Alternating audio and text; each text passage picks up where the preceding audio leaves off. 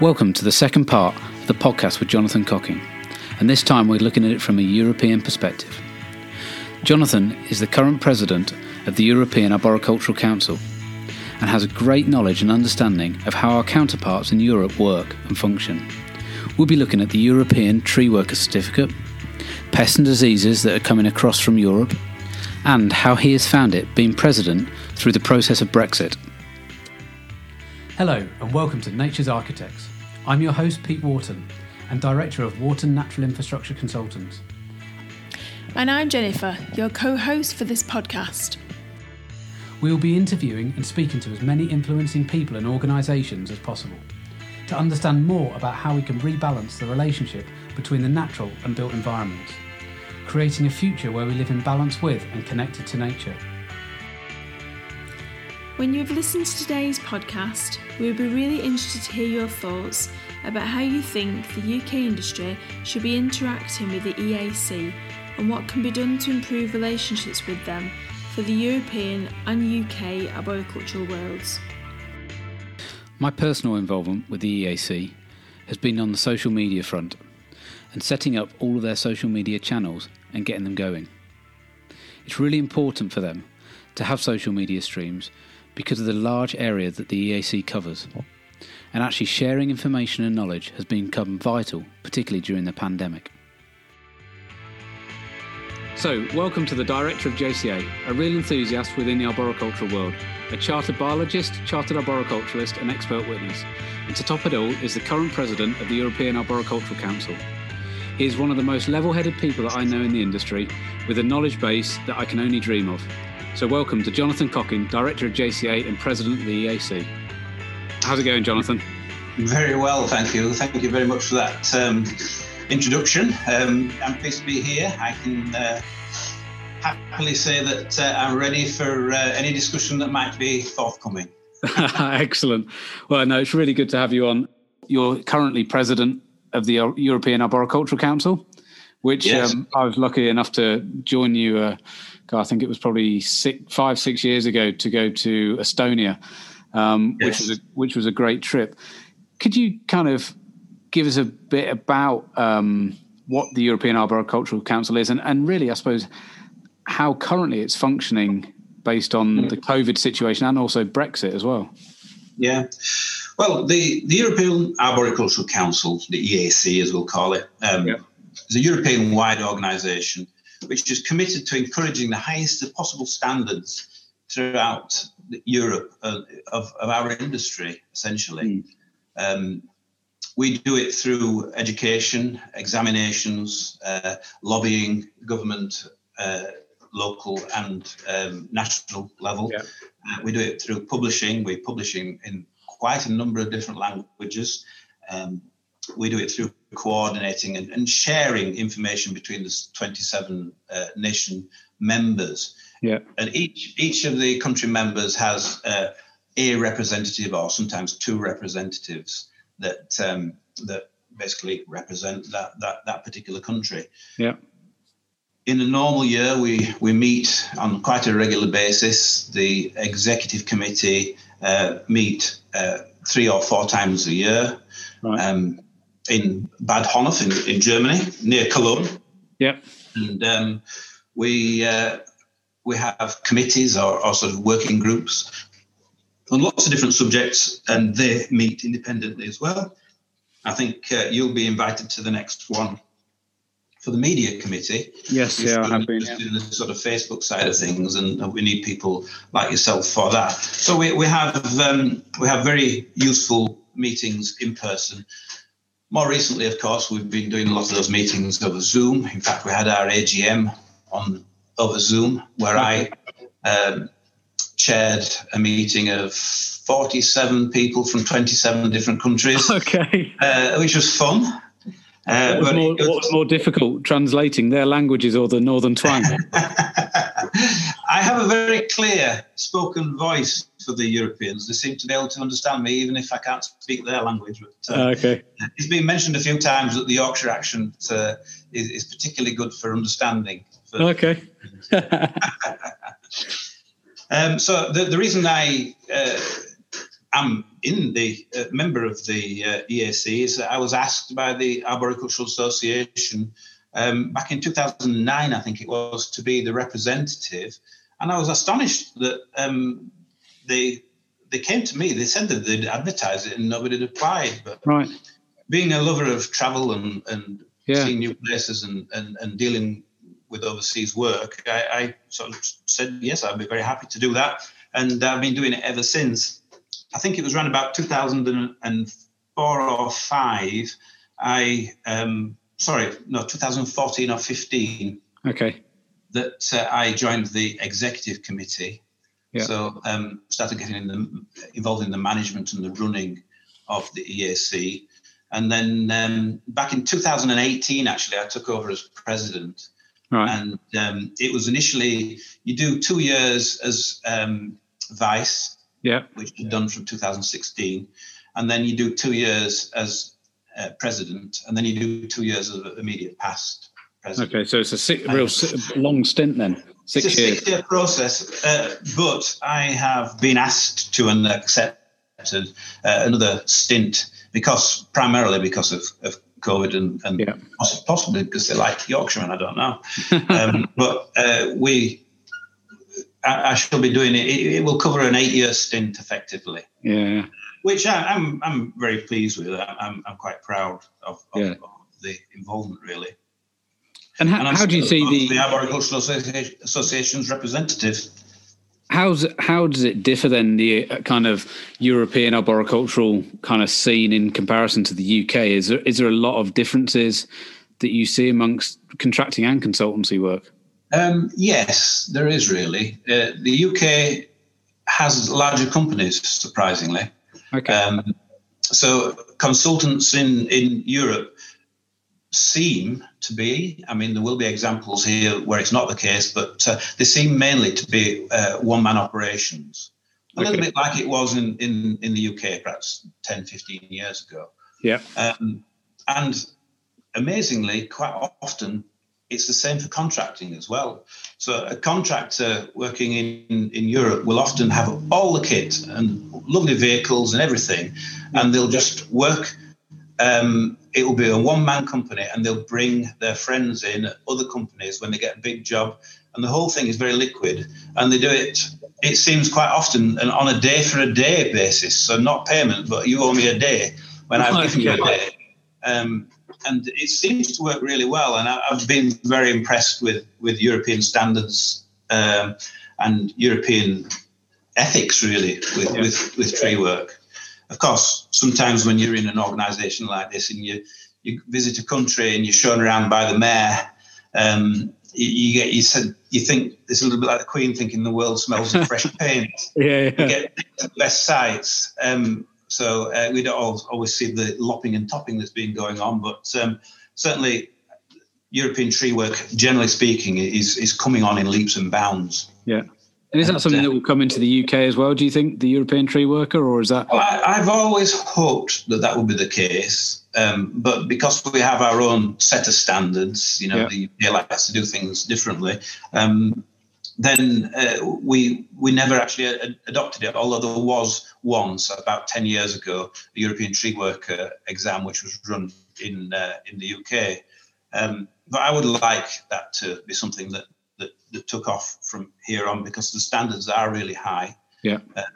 People who've got it get massive respect from their peers, and they're genuinely proud of it. Yeah. The Facebook profiles have got the logo on. European tree worker, European tree technician. So I sat in and supervised quite a lot of exams as well. So I know that the standards are very high, and if you make a mistake, it's not forgotten. You are told about it after the exam, and quite often you have to resit the exam because of that small mistake that you made. Right. Obviously, the last year has been very unusual in the sense that we had an executive committee meeting. I think it was in March last year. Okay. Since then, it's all been done by Zoom. Right. Okay. Yeah. Really changed the way that we work. Over a period of time, whilst we've been throughout the COVID, I'll find that I'll have a really busy week with EAC, with lots of Zoom meetings and private discussions with different elements and perhaps troubleshooting really in a way. And then there'll be 3 weeks where I don't really have anything particularly to do. Okay. So it's not a massive time-consuming job, but it certainly involves some pretty intense work from time to time. The meetings that we have in Germany, I think there are 3 or 4 a year, and that's when we bring our executive committee together, and that's made up of people from Germany, people from Poland, the UK, Slovakia, Italy, Norway and the Czech Republic at the moment. So a very diverse group of people all coming together to chat about the various issues that we've got. In terms of that European aspect, do you find that there's, particularly in terms of tree resilience and pests and diseases, are you seeing a lot of kind of a correlation of where things are travelling as they come through Europe or in the UK or what have you, in terms of pests and diseases mainly? Do they get reported within the EAC? Interesting one. I don't think I've seen a particular trend with things. I mean, we all watched as the ash dieback sort of swept across Europe and then made the leap into the UK. Yeah.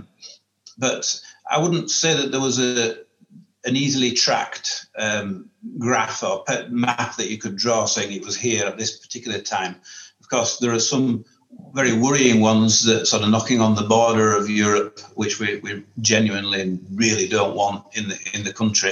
And I think personally, it's more to do with trade goods than it is to do with people travelling backwards and forwards and taking plant samples and things. But I think somebody told me that such a small number of pallets and crates that come from Europe are actually checked by the plant health inspectors. It's a small percentage, and of course, you only need a few members of a particular type of beetle to get in the wrong place, and they will take advantage of our tree population when they arrive, if they arrive. Yeah, and I think it's a worry for everybody in the UK industry, but also across into Europe as well. It's how do these things get passed from place to place? Yeah. But in terms of the EAC, it's kind of, I'm seeing it develop a lot more because watching it on social media and what have you, which is quite interesting because it's a great platform to people to communicate across Europe. What are the main difficulties do you see with the EAC kind of moving forward? And how do we, as a UK arboricultural industry, how do we become more integrated with it? So the clear and obvious one at the moment is the inability to move about. It has often troubled me that the EAC is very travel orientated, and in a world where we're all trying to do less air travel, there are questions over its sustainability. There's the argument that because we're working with trees and it's a bigger picture regarding trees, that the good that we could do as an organisation could easily outweigh the carbon that we create in zipping around to meet one another. But certainly travel is the biggest issue. I think the ARB industry generally, Europe and in particular England, actually, the UK at least, the emphasis there's a lot of effort gone into trying to reach political levels and political influence over the last 10 years or so. In fact, they've been trying for even longer. But I think more recently, this has started to become far more successful.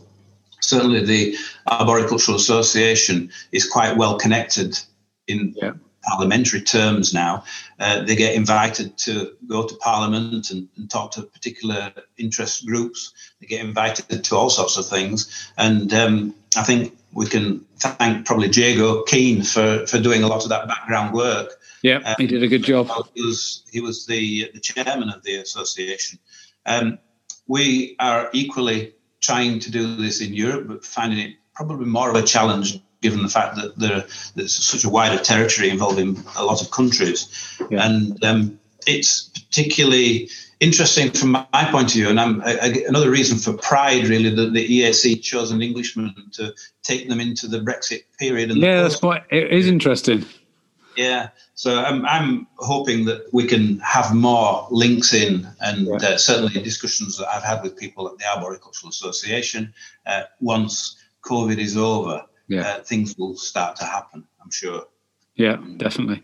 Yeah, no, I think it is fascinating that there's an Englishman running the EAC through Brexit, and I can imagine some of the discussions have been fairly intense at certain times, and probably a lot of different opinions, and it's a fairly difficult one. So, in terms of the future for I suppose for you and for JCA, where everything goes really, because there's obviously a bigger part which is the succession of JCA. Obviously, Charles has spoken a little bit about that as well, so where do you see yourself in kind of 10, 15 years? Still a whippersnapper in the ARB industry, I think. I'm 58. I'm 59 in March. So there's probably life in the old dog yet. But I have worked pretty hard over the last, the whole career, really, it seems. But in the last 24 years to do all the things that we've done and to get to the position that we're at, which is a happy position from my point of view. And I want to hope that momentum, for a start, will be continued within JCA. I will take less involvement in the day-to-day running of the business as time moves on. I used to say I was going to retire at 55, but I actually realised that I would probably be bored to bits if I did. So I see myself by 60 taking, sort of 2-3 day a week or something like that, still doing legal work, still advising the company, but allowing other people to do the day-to-day running of the organisation. And that's the place I want to get to. And that will probably line up quite nicely with the sort of end of the EAC presidency. Okay, yeah. Sort of, and the immediate past 2 years presidency. So I haven't even looked what date that takes us to, but it's something like 2025 or something like that. Right. So, so I'm quite comfortable, quite sanguine about it all. I think, it would be very wrong of me to expect them all to take it in exactly the same direction that I've been taking it, because I have interests that perhaps don't interest everybody. So I fully expect that the business will take off in slightly different direction. I hope not completely the opposite direction, but I do expect that there will be diversions. Yeah. And I think that will be good. And I'm quite happy to sit back and delegate that and watch how it develops and hope that it continues to develop well. And I think I remember one of the first times I met you, actually, and I found it fascinating. Again, it was I think we got into a discussion about kind of how do you exit a business, how do you leave something and a legacy and everything else, and speaking to somebody else about that kind of thing. Like I think as an arboriculturist, you don't always look at that part, but it was clearly part of the plan. And I think that's interesting, because we work so hard for so long. And actually, I'm personally somebody who doesn't want to work like into my 80s doing the same job. I want to go and enjoy kind of like the fruits of the labour that you've worked so hard for. Yeah. And I think it is a real, it's getting that balance right. But I think it was really interesting speaking to you about that part of it. And in terms of the future of the industry, where do you see the arboriculture and the natural environment in the next 5 to 10 years? Obviously, COVID has had a huge impact on people's appreciation for kind of the great outdoors. I know up in leafy Yorkshire, where you are, like the outdoors is just part of life, but kind of into the inner suburbs, it's and the urban areas, it really isn't. How do you see it panning out for arboriculture? Well, I certainly got how I would like to see it pan out for the industry in the next years. Obviously, I hope that JCA will continue to do well when I'm not at the helm any longer. But as far as an industry is concerned, I'd like to see us being there at the top of the influencing factors at high levels. So local government levels, I think we should be there advising them. And I think we will be. It's taken a long time for politicians to realise, rather than just pay lip service to trees, it's taken them a long time to realise just what a list of benefits that the trees will give. If you look at some of the country, well, not just the country, but the world problems at the moment, we've got climate change, we've got flooding, mental health, air quality, desertification, carbon capture, relatively new thing, biodiversity decline. These can all be addressed with thoughtful and proportionate tree planting and woodland planting and forest planting and the management of those resources. That, I reckon, probably covers more than half of the humankind's problems. I would certainly agree, and I think I completely agree on the getting it to beyond just figures. I think when you get to politicians who are kind of tugging on the heartstrings of everybody for votes, and they're talking about planting billions of trees, I think it's actually holding them accountable to actually deciding, well, if you're going to say, you've actually got to do something about this, and not just kind of on the side of fields, but also within the urban environment as well, where actually we can deal with some of the kind of the urban heat island effect and those elements fairly easily through like natural air conditioning ultimately. Yeah. And some countries, I was fortunate just before COVID arrived, actually, I was in Hong Kong and touched in China. EAC work, actually, because there is interest over there. And we were talking to some people high up in the political world there, and they were talking about the number of trees that they were planting. And they weren't talking about 100,000 here and 100,000 there. They were literally talking about 300 million trees. Right. In the plan for the short term.